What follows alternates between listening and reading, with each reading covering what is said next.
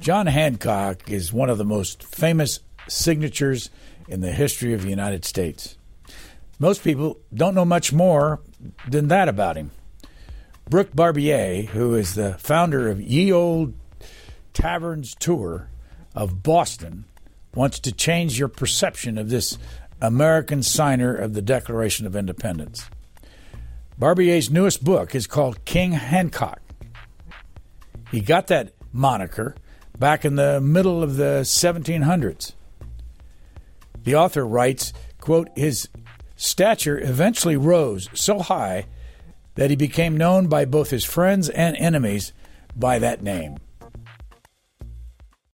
Brooke Barbier, there is a story in your book about John Hancock and salmon. Do you remember that? Tell that yes, story, because that seems to be a very important happening. Yeah, so on the morning of the beginning of the Revolutionary War, the Battle of Lexington happened at dawn on April 19th, 1775. And we think of Paul Revere and his famous midnight ride, warning the countryside that the regulars were on their way. But his primary goal that night was to warn Hancock and Adams that they were in danger. So when Revere gets to Lexington, a mere hours before the Revolutionary War begins, he warns Hancock and Adams that the regulars are coming and that they should flee. They don't hasten to flee. It takes them a bit of time to flee. But when they arrive to Woburn, a neighboring town, in a safe house, Hancock is so unfazed by what's happening that morning that he asks that his carriage go back to Lexington and retrieve the salmon that he wanted to dive into. And so the carriage does go back and get the salmon. And sadly for Hancock, he has to flee Woburn shortly after. And so he doesn't get to enjoy his salmon at any point that day. What was the world like in Boston around this very time? Boston was the third largest town by population. Philadelphia was the largest, and then with about 20,000 people, and then New York City and Boston was about 15,500 people in the 1760s. It was a small town. It was 2 miles from tip to tip, and most people made their living from the sea, importing and exporting goods. Boston was also a town that was founded by Puritans in 1630, and that strict sense of religion does still play into the colony in the 1760s and 70s. They're not run necessarily by Puritans anymore, but that legacy you can still feel. It's a very religious town. There are many churches as well. And then the other thing to know about Boston is that it's a hard drinking town. They are the leading rum distiller in the 13 North American colonies. So rum is cheap and plentiful in Boston. There are many taverns in Boston. And all of that plays into a town that was both religious and proud to be a part of the British Empire, and scrappy and social and eager also to protest any rights against the British Empire they felt were being violated. How far is Lexington from downtown Boston? Lexington's about 15 miles. And what were Samuel Adams and John Hancock doing in Lexington when Paul Revere came out that way? Yeah, so the Provincial Congress was meeting in Concord, Massachusetts, which is about 5 miles from Lexington. The Provincial Congress was a temporary government, and Hancock was serving as the president of the Provincial Congress. And rather than come back to Boston, in 1775, it was pretty dangerous there. So Adams and Hancock, who would be targets by British officers and soldiers, decided to stay in the countryside. So they stayed in Lexington. The idea that when Revere warns Hancock and Adams that the regulars are coming and that they should flee was actually bad intelligence. The British soldiers planned to march really just to Concord, but to get through to Concord, they had to pass through Lexington. And that's where some of the idea came that the British soldiers were going to kidnap Hancock and Adams. How old was John Hancock at that time? John Hancock would have been 38 years old. How old was Samuel Adams? About a decade older. Why did Samuel Adams hate John Hancock? So Samuel Adams would say that John Hancock was vain and wasn't in public office for the right reasons, that he wasn't looking out necessarily for the public good, that he was frivolous. But most of all, at his core, Adams thought Hancock was far too moderate. Adams was a radical through and through until much later in his life. And Hancock played things a little bit safer. He would go in on the revolution and then he would come out on the revolution. And this annoyed Samuel Adams and John Adams, the cousin of Samuel. Why in the world did you think anybody cares about John Hancock beyond his signature? Americans know John Hancock for his signature and little else. But what so fascinated me about Hancock is he was one of the most well-known 18th century Americans. And Americans today reduce him to the signature. He was so pivotal in certain moments during the American Revolution, and he served as the first elected governor of Massachusetts for several one-year terms. So he was instrumental in shaping the new state of Massachusetts and in some ways the early republic. And so I wanted to bring him forward because we think of George Washington, Benjamin Franklin, Thomas Jefferson, John Adams, and Hancock was very much in the mix with them, having a role not just in Massachusetts, but in the North American colonies. Why didn't John Adams, the cousin of Samuel Adams, like him? Oh, John Adams didn't much like John Hancock either, for much the same reasons that his cousin Samuel Adams didn't like him. He found him, to be vain and to seem to be putting his self-interest and the admiration of the people ahead of governing. And I'll say that the Adams cousins, their criticism isn't completely wrong, but they were missing the point in that John Hancock knew what attracted people to a leader, and he knew how to build the persona of a leader. And so John Hancock is elected more often than John Adams or Samuel Adams for statewide office, and it's because he was able to cultivate that popularity. Describe John Hancock. John Hancock physically was a pretty thin man. That was the end of him looking maybe thin, of taking up little space, because he dressed to present himself and to take up space. He wore a powdered wig. The style changed over the years, but he would either wear a bobbed wig or one with curls in it over the ears. He would wear gilded jackets. That was a signature look of his, is having gold embroidered jackets and waistcoats. He would wear silk stockings and have knee buckles on his breeches and shoe buckles on his shoes. These were luxurious items that he wore with pride. He was a man who also, so if that's what he looked like physically, in some ways his personality matched that. He was a man who wanted attention. His dad died when he was 7 years old, and it seems that he spent his life searching to belong and to feel connected and to feel seen. He was adopted by his wealthy uncle after his dad died, and his uncle was a pretty shrewd businessman.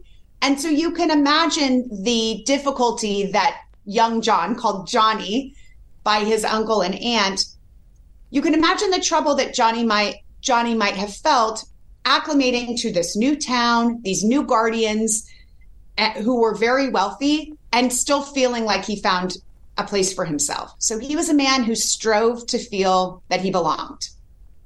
He lived on Beacon Hill, as you say, but what's that mean to people that have never been to Boston? How big a deal was that? In the 18th century, it wasn't a big deal at all. It was pretty unusual.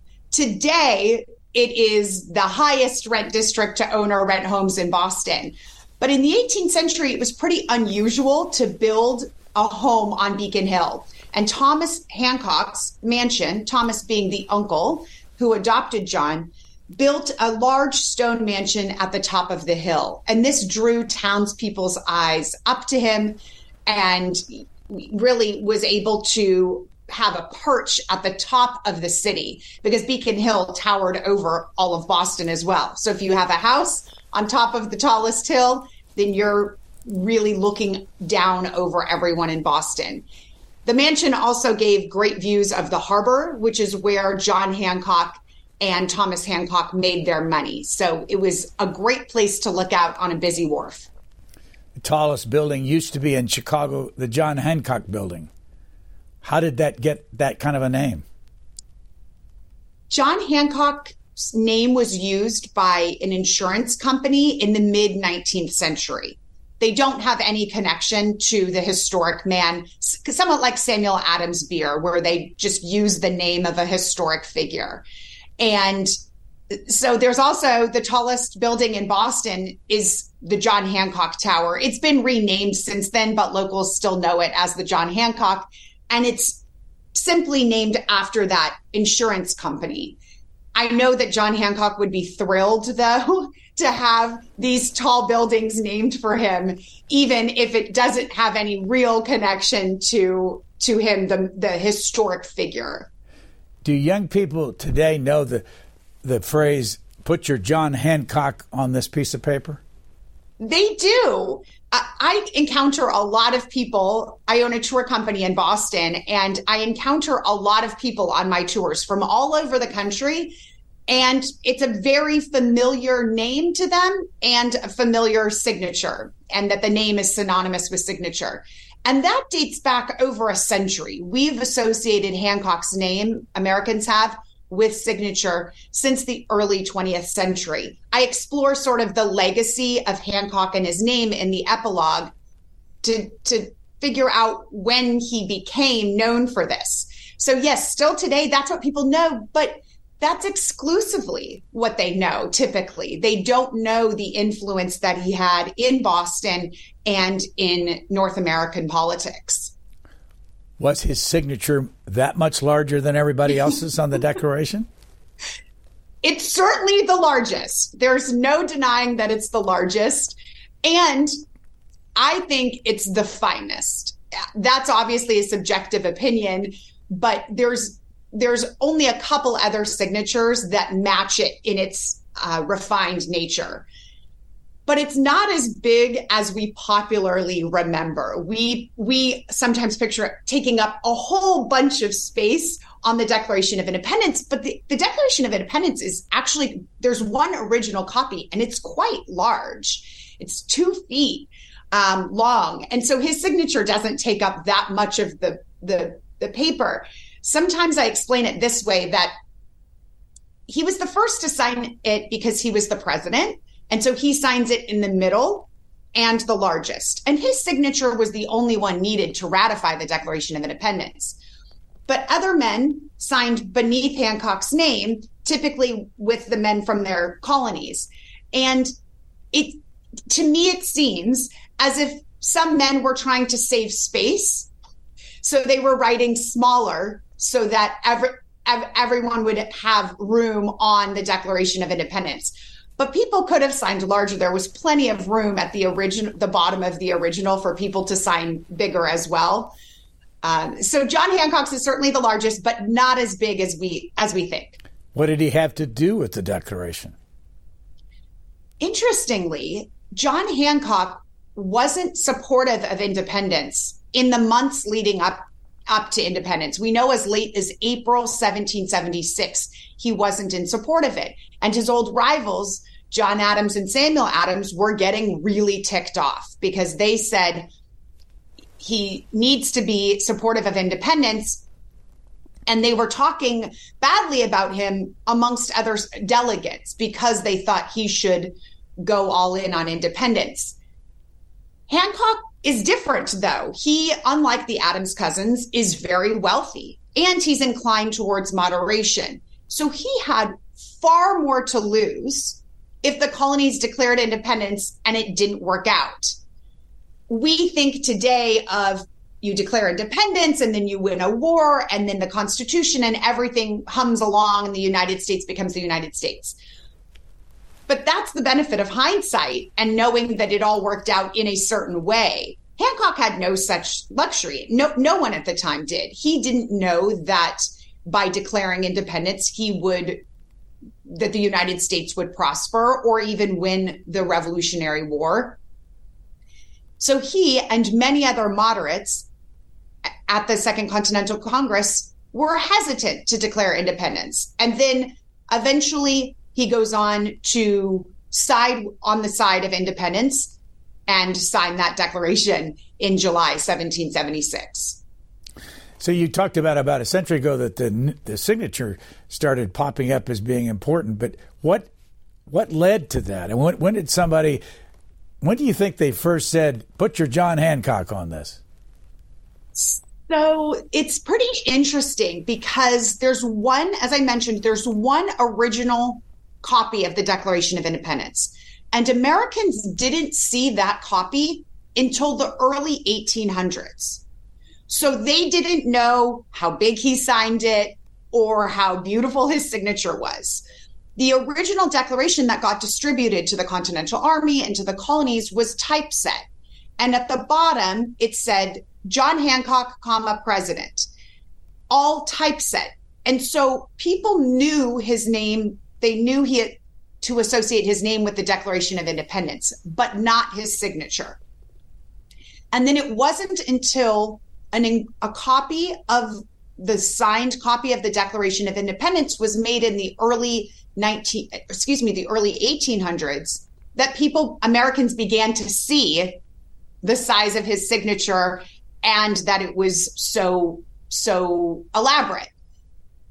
And so it seems that there starts to be some association with his signature in the 1800s, but certainly by the early 1900s, there is the association of school children with signature and John Hancock.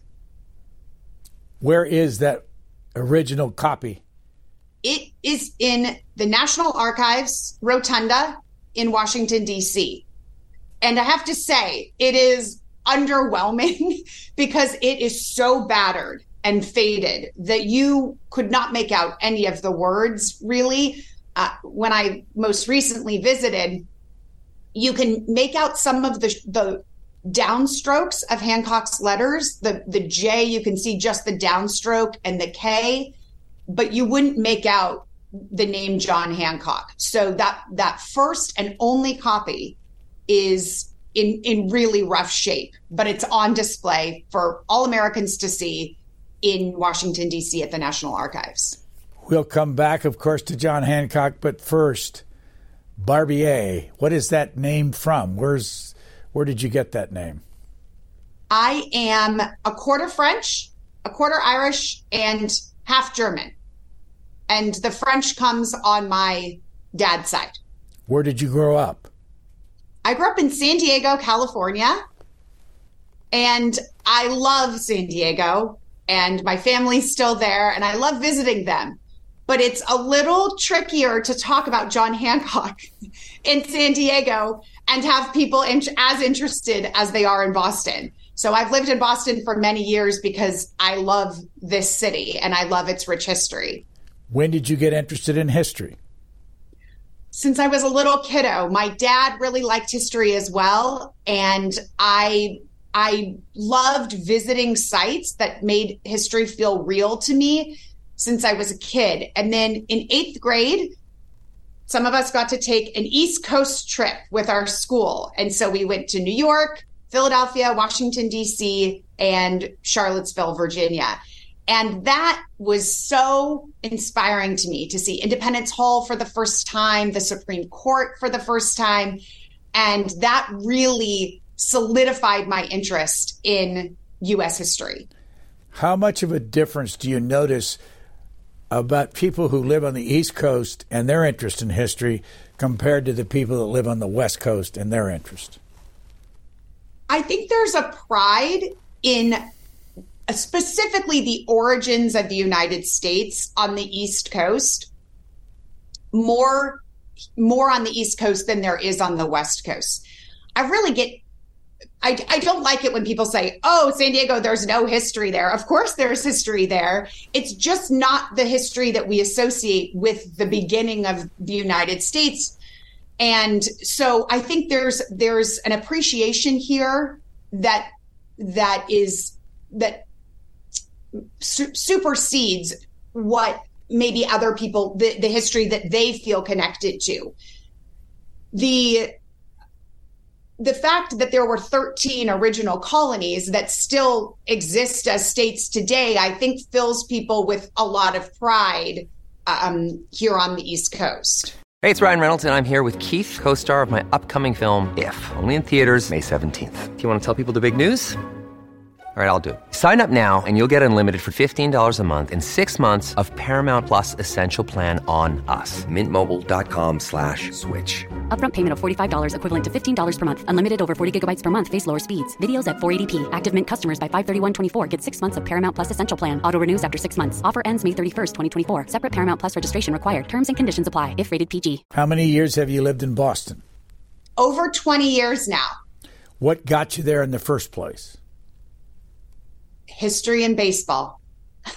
So I wanted to study. I knew that I wanted to get my PhD in American history, but I wanted to take a year off in between grad school and undergrad. So I moved to Boston because I couldn't believe when I visited a couple of years prior, the Freedom Trail, and that the sites that I had read about in history books, I could go visit. And so I wanted to be a part of that. And then on top of that, I am a big baseball fan. And I had been reading for years and watching Red Sox games and the rivalry between the Red Sox and the Yankees. And I wanted to be a part of that as a fan too. And I ultimately worked for the Boston Red Sox through graduate school too. So I was able to combine my love of history and baseball with my early years here in Boston. What is the Freedom Trail? The Freedom Trail is it's a brick trail, a red brick trail that extends 2.5 miles in Boston. And it links up 16 historic sites that make it easier for visitors to navigate the narrow and winding streets of downtown Boston. Much of downtown Boston has a similar layout to what it looked like 300 years ago. There's a map of Boston from 1722 that I wouldn't recommend it, but you could use it today to get around Boston. Some of the streets have changed names, but some of the routes are very similar, and some of the landmarks on a 1722 map still exist today. And so that makes the streets not very well planned out. They were planned out over 300 years ago. And so the Freedom Trail was a way to make it easier for people to not get lost on these narrow, crooked streets and to see the sites related to Boston's history. So there's many revolutionary sites. Some of my favorite on the Freedom Trail are the Old State House, which was the seat of royal government, the Paul Revere House, which is where Paul Revere lived.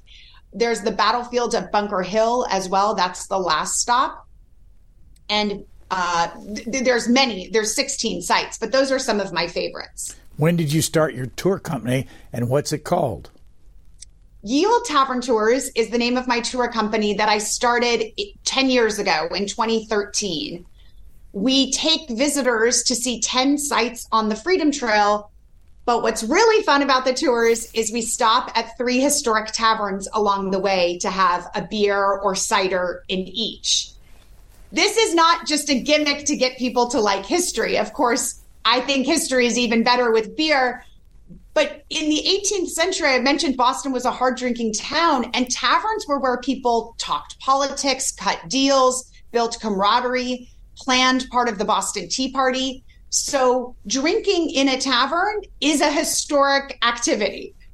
Well, and so we talk about the American Revolution in Boston, but also the role of alcohol in the American Revolution. How much did John Hancock drink? A pretty good amount. And what built his popularity is that he treated others to drink, or food and drink. There are so many instances in his life where he would pay for a party of some sort, whether just a party at a tavern or a grand ball to entertain the new French allies of the United States during the Revolutionary War. He entertained as a way to connect with people, and supply them with food and drink was a signature of his. And this led him to build his popularity. But again, this isn't sort of just a gimmick. He gets something from it too. He gets the admiration and respect of people. And as I mentioned, this was a man who wanted to feel that he belonged and connected, and throwing parties and being generous was one way to get people on his side. When did he marry? He marries very late for 18th century standards. He marries in 1775. He marries Dorothy Quincy. And he'd been courting her for a few years. And even that's sort of extraordinary, to begin courting someone and then not marry them for a few years later. And that was his one and only wife through his lifetime. They had 2 children, and neither survived past the age of 10. What's the story about the little boy who died? What happened to him? Christopher Snyder, or the 12-year-old boy killed before the massacre, or his son? His son. We can come back to Christopher Snyder, but what was his 8-year-old son? Yeah, so his name was John George Washington Hancock. You can tell who Hancock was giving a nod to there by naming his son. He dies. There's not much known. I really tried to get some more details and came up pretty short. It seems that his boy was ice skating and he fell, and from some brain injury died shortly after. But the details aren't much known. There's some legends about it as well, but because I couldn't verify them with sources, I don't repeat those in the book. But it seems that he dies a short time after a fall while ice skating. What about the gout? How did he get gout, and how big an impact did that have on his life? Such a big impact. Gout was an affliction that Hancock suffered with a lot in his adult years. It at some point got so bad that he couldn't hold a quill. He couldn't, and then towards the very end of his life, he couldn't walk on his own. He was often carried by servants, went into rooms. He used a wheelchair at one point to navigate around. This was a pretty devastating contrast from the man who used to be able to walk on his own and wear fine clothing. By the end of his life, when he attends the Constitutional Ratification Convention in Massachusetts in 1788, the accounts say that he was wrapped in flannels and carried into the room. So you can imagine the way that would affect Hancock, that he wouldn't be able to wear his fine clothing and needed help to move. Gout also affects him politically because he was in poor health for much of his adult life. And there was some talk that maybe John Hancock would become the first vice president of the United States. And there would be a very good chance for him to have that. He certainly had the name ID, and it was kind of accepted that if Virginia ratified the Constitution, which it ultimately did, that George Washington would be selected the first president. But many Federalists, that is the people who were supporting the Constitution, lobbied Hancock and said that if you support the Constitution, maybe you'll be the vice president, or even they dangled, if Virginia doesn't ratify, you might even become president. And Hancock ultimately goes along with the Constitution and puts his weight behind it. But John Adams, as we know, becomes the second vice president. People turned their back on Hancock and the promises they made. And account after account says that it's because they were worried about his health, that they didn't know that he was even up for doing the job. And it seems, again, they're not exactly wrong. He wasn't a vigorous vigorously involved in government in the last years of his life. How old was he when he died? 56, which is actually young. How old was his wife when she died? Oh, I think she was in her 80s. She remarry? She does remarry, and it was kind of scandalous because she remarried, scandalous among her family, I should say. Right after Hancock dies, she sells off some of the Hancock goods from the mansion. And then a couple years later, she marries one of Hancock's ship captains. And some in her family were worried that didn't send a great signal for her to marry what they considered to be so far beneath her station, and certainly beneath the station of her first husband. I will say that Dorothy, who was known as Dolly by her friends and loved ones, Dolly never seemed to fully care for John Hancock. It doesn't seem that she derived a lot of companionship, support from him. It seems she just didn't. When her daughter dies, for example, she leaves Hancock to be by herself, and Hancock would really like updates from her to know how she's doing. And it's clear that he wants to connect with her after the tragic loss of their daughter. And Dolly doesn't write back. So this is, it's a pattern throughout Hancock's life where he wanted more affection and attention from his wife. When did the daughter die, and where did she go that she wasn't around John Hancock? The daughter dies during the Second Continental Congress, and Dolly was the only wife that was joining John Hancock at the Second Continental Congress. Where was it? She did. What's that? Where was the Second Continental? In Philadelphia. Philadelphia. And then things get really bad because the British forces occupy Philadelphia, and the Congress has to move quickly, and they station themselves in Baltimore. So imagine being a pregnant woman on the move with your husband and being really the only wife with a delegate. She didn't like Philadelphia. She didn't seem to like Baltimore. John Hancock didn't like Baltimore either. They were robbed shortly after they arrived. So Baltimore wasn't a place that they felt safe. And then they have to move back to Philadelphia. And then that's when Dolly says, then their daughter dies. And then that's when Dolly says, I'm heading back to Boston. It's pretty dangerous at this time anyway to be in Philadelphia. These British forces are occupying and moving quite near. And Boston was a little bit clearer in a way that it wasn't in 1775 when she fled Boston. What were the jobs that John Hancock had, public jobs? The most significant was being president of the Second Continental Congress. That came to him by chance, and it was the one that made him famous. Peyton Randolph was the president of the Second Continental Congress. He had also served as the first president. He was from Virginia, and he got called back to Virginia during the beginning of the Second Continental Congress. And so John Hancock was selected president. And that's what really made his name. Because he was president, he was the one to sign the Declaration of Independence first.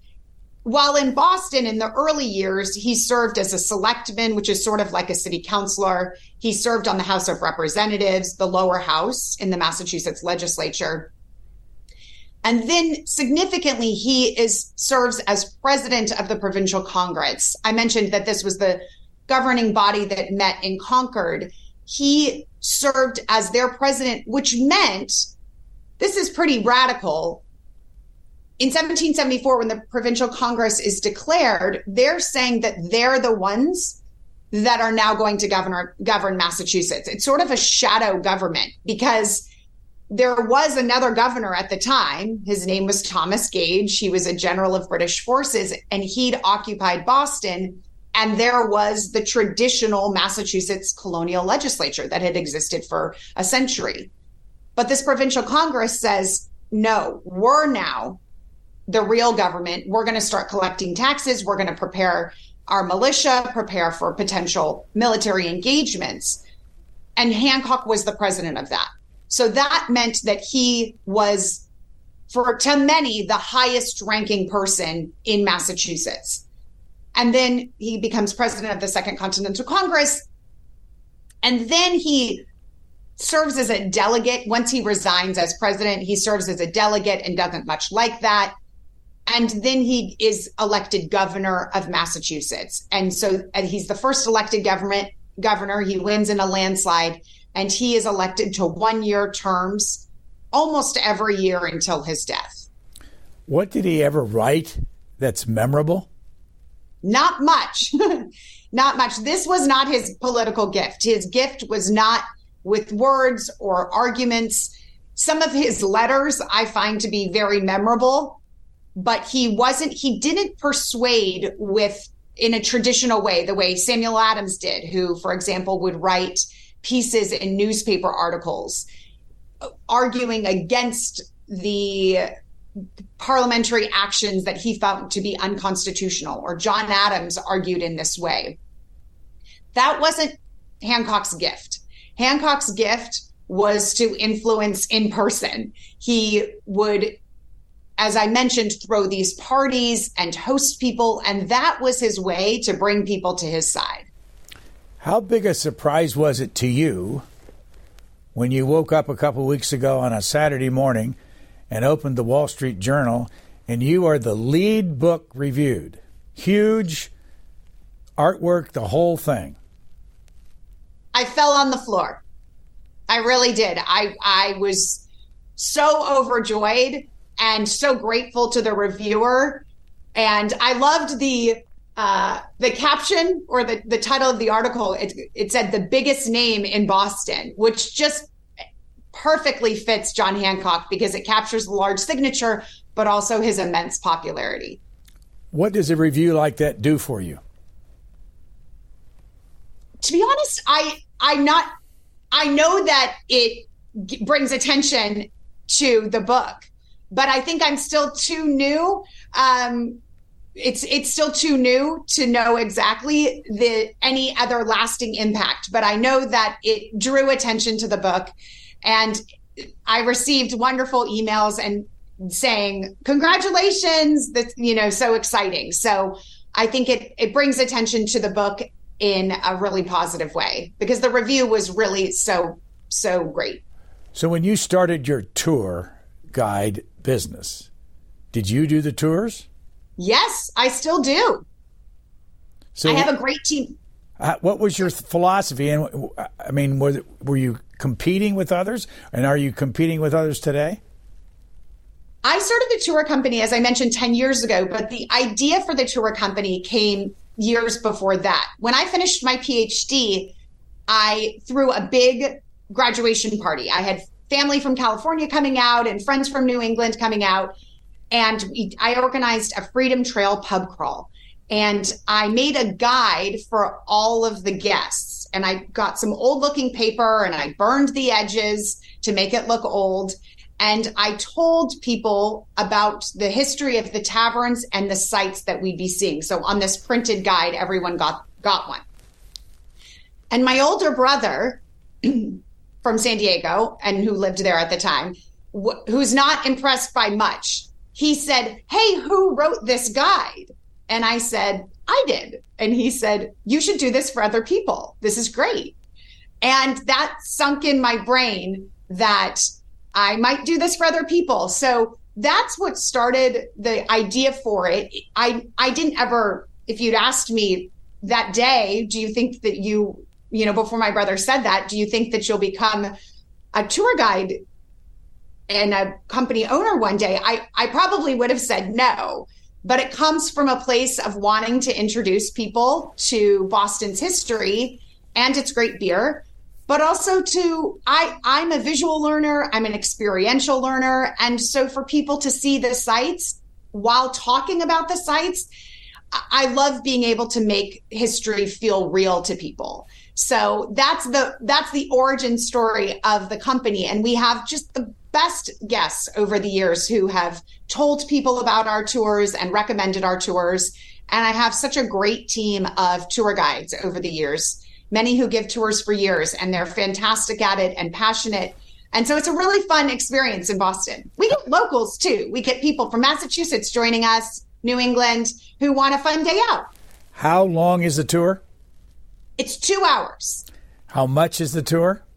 $75 per person, and that includes a beer or cider at each of the 3 taverns. Do you notice any difference in people after you've stopped at that third tavern and they've had their third beer?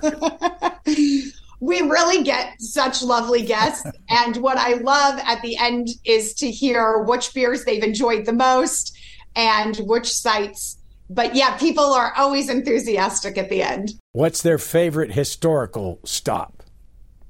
Ooh, that's a good question. I would say Granary Burying Ground is always a pleaser, and that's one of my favorites as well. It's where Samuel Adams, Paul Revere, and John Hancock are buried, in addition to many others. James Otis, Robert Treat Paine, for example, many other revolutionaries. And that's a real pleaser because it's the third stop on the Freedom Trail, and it's so stunning that these important revolutionaries are buried right next to a hotel and a coffee shop and a tavern. And so it shows you the way that Boston has built up around these historic sites. Do you limit the number on each tour? We cap at 12 because we want to provide an intimate experience, give people a chance to answer questions, and really feel connected to one another. So the big tour groups that's great for some, but for us, we really want to focus on the guests as much as possible. Where did you get your education? I grew up in San Diego and went to public school in La Jolla, California. And then I went to UC Davis for my undergraduate degree, where I studied history. And I will say I was lucky enough to study with a Pulitzer Prize winning history professor, Alan Taylor. He had won one at the time, and he's since won a second. And I took his American Revolution class, and I went into undergrad as a history major, and I'd always loved history and knew that I wanted to teach it in some way. But taking Alan Taylor's American Revolution class really changed things for me. He was so inspiring and so smart and generous as a teacher that I wanted to do the same for other people. I went into his office one day for office hours, and I said, I'm going to go to Boston for spring break. This was spring break was after the end of his class, but I asked him, what should I do? This was going to be my first time in Boston. And he said, well, you should do the Freedom Trail. And I said, okay. And I wrote down Freedom Trail in my notes. And again, little did I know many years later that I would be giving tours of the Freedom Trail. But I felt so grateful for my undergrad education and specifically that experience with Alan Taylor that I wanted to pursue my PhD in American history. And I did that at Boston College. Any particular area of history that you focused on? I focused on Boston's history during the Revolution and mostly in the early Republic. I examined a group of women who formed essentially a book club. It was called the Literary Circle. And they were founded in 1805 in Boston. And that was the first literary circle to be founded in the United States. So that alone was interesting to me.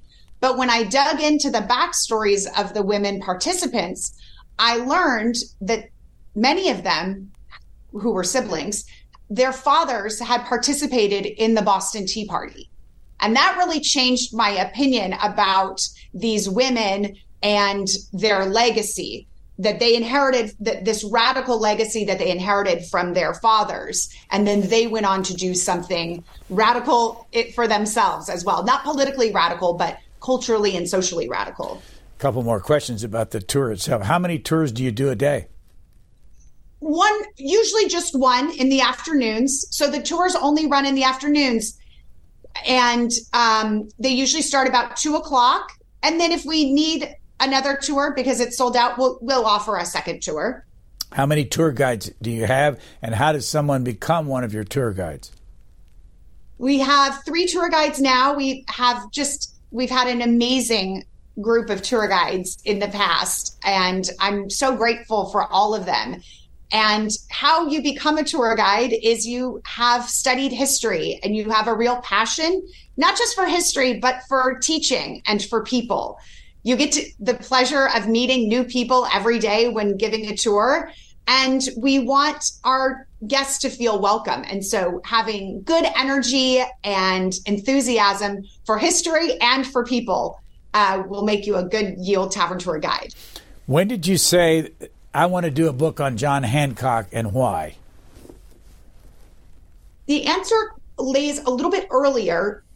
When I first started giving tours, I was getting great questions at the end of the tour, including, what book could we read to learn more?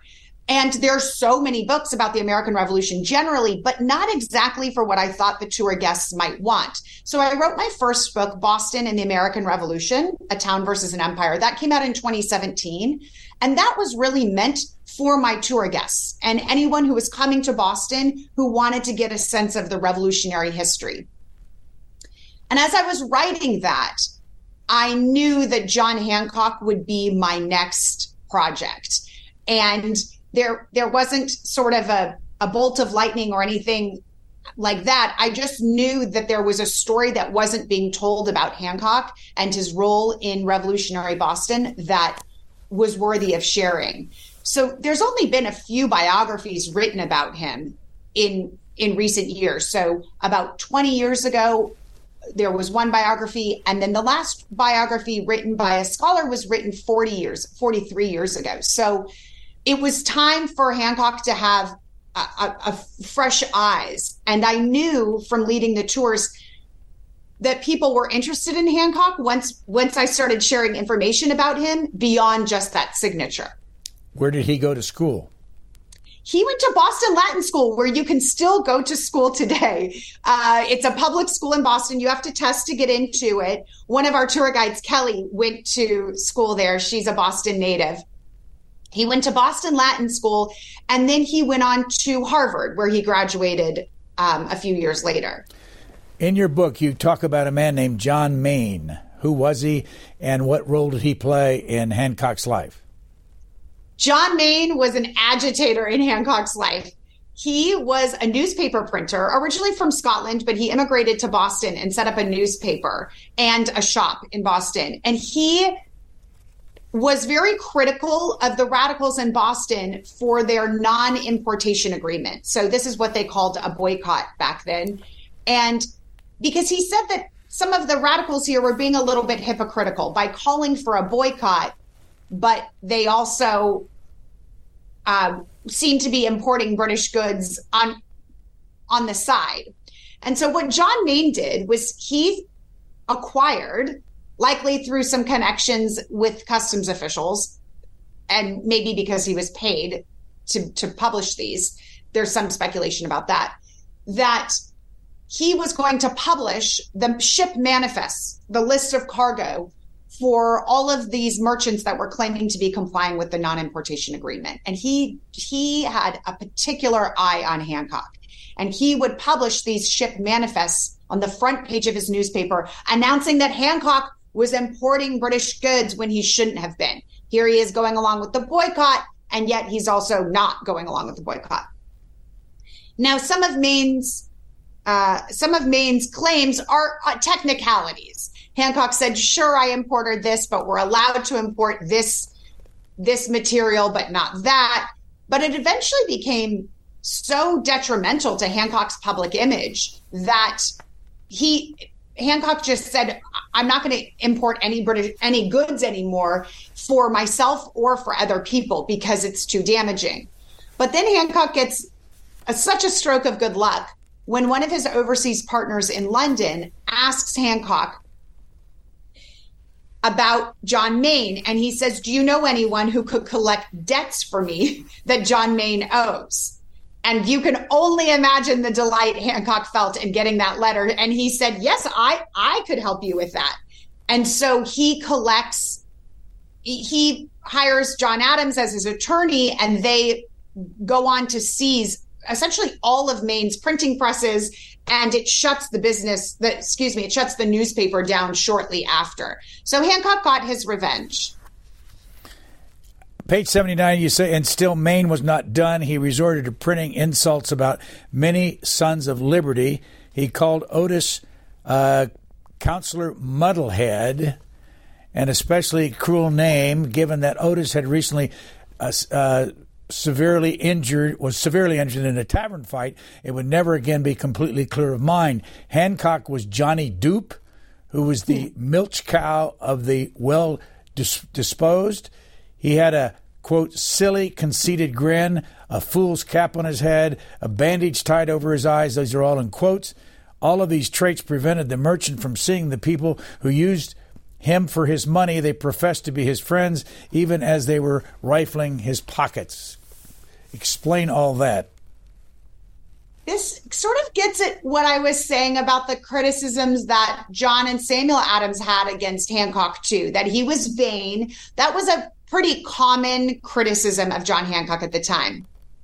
But Maine was picking up on something that was sort of circulating in royal officials' minds, was that Hancock was the dupe of James Otis, who he called Counselor Muddlehead, and Samuel Adams, that he went along with their radical policies even when he didn't want to, and that they would be using him to fund parties or anything like something similar while not liking him.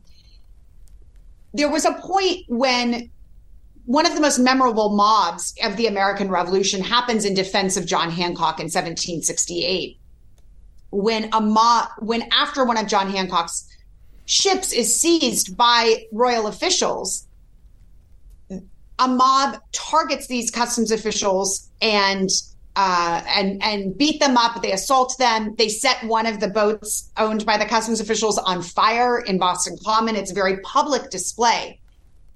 And Hancock is less troubled by the politics of it, and he wants to cut a deal because he wants his ship back. So he says, I will stand trial if I can have my ship back because I want to make money. And when Samuel Adams and James Otis heard that Hancock made this deal, they went to his house on Beacon Hill that night, along with many other Sons of Liberties, and said, you can't make this deal. It looks bad for everyone. And then Hancock reneged on the deal. And when he did that, he got a reputation among royal officials for being, they would say, like, unswayed by Otis and Adams. They said that he didn't go along with them, but that he didn't agree with them, but he went along with them because it was safer that way. And so Maine is picking up on this criticism. And again, it's not untrue. Hancock did back out of this deal because it was safe for him to go along with what the radicals wanted. But it also misses the other points of that Hancock would do things for self-preservation. So he would go along with the radicals when it worked best for him. But then just a year later in 1770, a year after Maine writes this, Hancock pulls away from politics altogether. And the royal governor at the time, Thomas Hutchinson, is trying to get Hancock on his side, saying, I want you to become a friend of the government. And Hancock says, I'm done with all of it. I just want to step away from politics. And Hutchinson said that Hancock said, I don't plan on talking to Samuel Adams much either. So he was swayed, but then he stepped away from them entirely shortly after.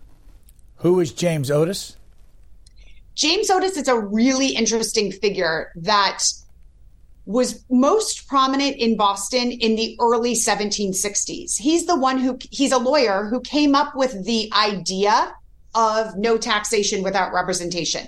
He didn't come up with that snappy slogan, but he came up with the idea of it. He was also instrumental in the Stamp Act Congress of 1765, which banded together against a tax passed by Parliament. But he was pretty interesting because he would write these scathing critiques of the lieutenant governor at the time, but then sort of backtrack and ally with him. So he was pretty inconsistent. And while it's very difficult to diagnose anyone from the 21st century, anyone from the 18th century and the 21st century today, it's clear that he had some mental health challenges. And this leads him ultimately to become, after this tavern fight in 1769, his head, he gets bashed in by a club, and he's really never right after that. He was prone to fits of screaming, and he would drink too much, and he fired his gun indoors at one point. So he became more unstable through the late 1760s into the 1770s. And you really don't see his influence much further beyond that. How much money was John Hancock worth, and how did he make it? I can't ever answer this question in a way equivalent to today's dollars, because the money was just so different then. But if you think of an American, the top 10 richest people in America today, that would be John Hancock, like that equivalent. But there wasn't that much money circulating at this time for him to have what amounted to billions of dollars. He made his money. There's a short answer and a long answer. The short answer is that he inherits it. And when I say that to people, there's usually a look of disappointment on their face. So I always give the somewhat longer answer too, which is he inherits it from his uncle Thomas, who was a self-made man. He had built a merchant house. It began with a bookstore in Boston, and then he kept growing and growing his shops, and he would import and export goods from London. Thomas Hancock was one of the lead suppliers of the British Army, and that when the British Army is at war, which they were a lot in the 18th century, he profited from that. And so Thomas is a remarkable figure, because in his lifetime, he amasses the largest sum of money in Massachusetts. And that's very unusual, to rise so much above your origins. Then John Hancock, when he gets adopted by Uncle Thomas at 7, he gets these fine education experiences at Boston Latin and Harvard. And then he goes on to become a partner in the House of Hancock. That's the name of the uncle's business. And then when Thomas dies, Hancock inherits it all. So as you do these tours, I don't know how many you need. I want to ask you to tell me, but what are the 4 or 5 most often asked questions of you? So one of the most important, or one of the most frequent, is how did Hancock make his money? What you just asked. Because when I mentioned that he's one of the richest and most popular men in Massachusetts, people always think, oh, I only thought of him for the signature. So that's always interesting to people.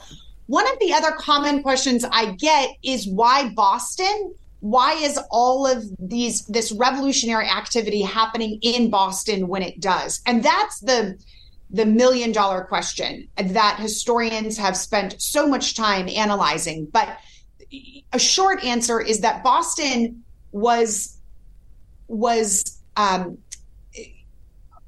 they had such pride in being a part of the British Empire, but they had proportionately sent more men, Massachusetts had, to fight as an ally of the British in the French and Indian War than any other colony. So just before Parliament begins taxing the colonists to pay for this war, Massachusetts had sent so many men already to fight. And then one of the first taxes that is passed by Parliament is in 1764. It's called the Sugar Act. And this was going to target primarily those who imported molasses. And I've mentioned that Boston was the leading rum distiller, and they made their rum from molasses. So Boston really gets its backup against this, because this was going to cut into one of their lead industries. And then there's also personal antagonisms between James Otis, for example, and Thomas Hutchinson and Samuel Adams and other Crown officials that date back before these taxes started being passed. So there's all of these factors that make Boston take the charge in violent rebellion against parliamentary taxes. So stepping back from John Hancock, if you had to say, maybe let me ask it this way. If he wasn't there, he didn't exist, what would be different? That is a really compelling question that I'm going to have to think about that for a minute. We see an example. So there's kind of different, of course, phases in Hancock's life. But if we think about the rebellion and him not being there, Hancock gave his name and so, social credibility to much of the movement. And that was appealing precisely because he was a moderate. That's why he was the perfect president for the Provincial Congress, because he hadn't been the ones leading this charge. He had participated in some of the protests, but he hadn't been the one leading the charge.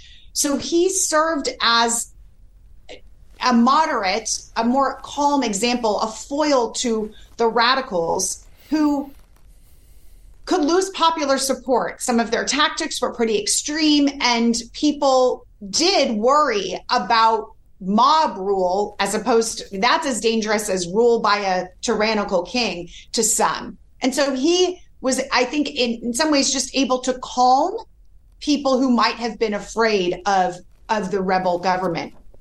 And then in the new state of Massachusetts, he really provides a calming force in a way that we see in sharp contrast to the one other man who served as governor during Hancock's time when he was alive, and that's James Bowdoin. James Bowdoin reacted quite harshly to what we know today as Shays' Rebellion in 1786 and 1787. He raises a militia to take on these insurgents in Western Massachusetts. And many of them get sentenced to death, and Bowdoin takes away voting rights, many civil rights. It's pretty extreme, and people don't like it. And it's not a surprise that Bowdoin gets voted out of office and Hancock gets reelected. And Hancock does what's needed. He pardons almost everyone who was sentenced to death. And he is, again, sort of the calm that the state needs. So to wrap this conversation up, last question. If you sign up for the Ye Olde Tavern Tour in Boston, $75, what happens if you don't drink? You could get something else. You could get a Coke or a water. Someone could have your beer if you wanted. It's not required that you drink. And of course, over the years, we've had women who are pregnant who don't drink, but they still are there to learn and have a good time, because the drinking is certainly a fun part of it, but it's not essential to enjoying the experience. What's your next book? Oh, I can't reveal that yet, but I will tell you this. You won't be surprised when you find out about it. It's right in my wheelhouse. Our guest's book is called King Hancock, The Radical Influence of a Moderate Founding Father. And our guest has been Brooke Barbier, and we thank you so much. Thanks for having me. I loved this conversation. Thanks for listening to Book Notes Plus. We want to make sure you know about our latest podcast, Books That Shaped America. It's a companion podcast to our 10-week television series of the same name. We've teamed up with the Library of Congress and selected 10 books from across American history that have had a major impact on our society. Each week, the C-SPAN television program will focus on one of these books and its impact. This companion podcast will give you more background on the book's authors. If you want to learn more about Books That Shaped America, go to our website, c-span.org. The podcast is available wherever you get your podcasts.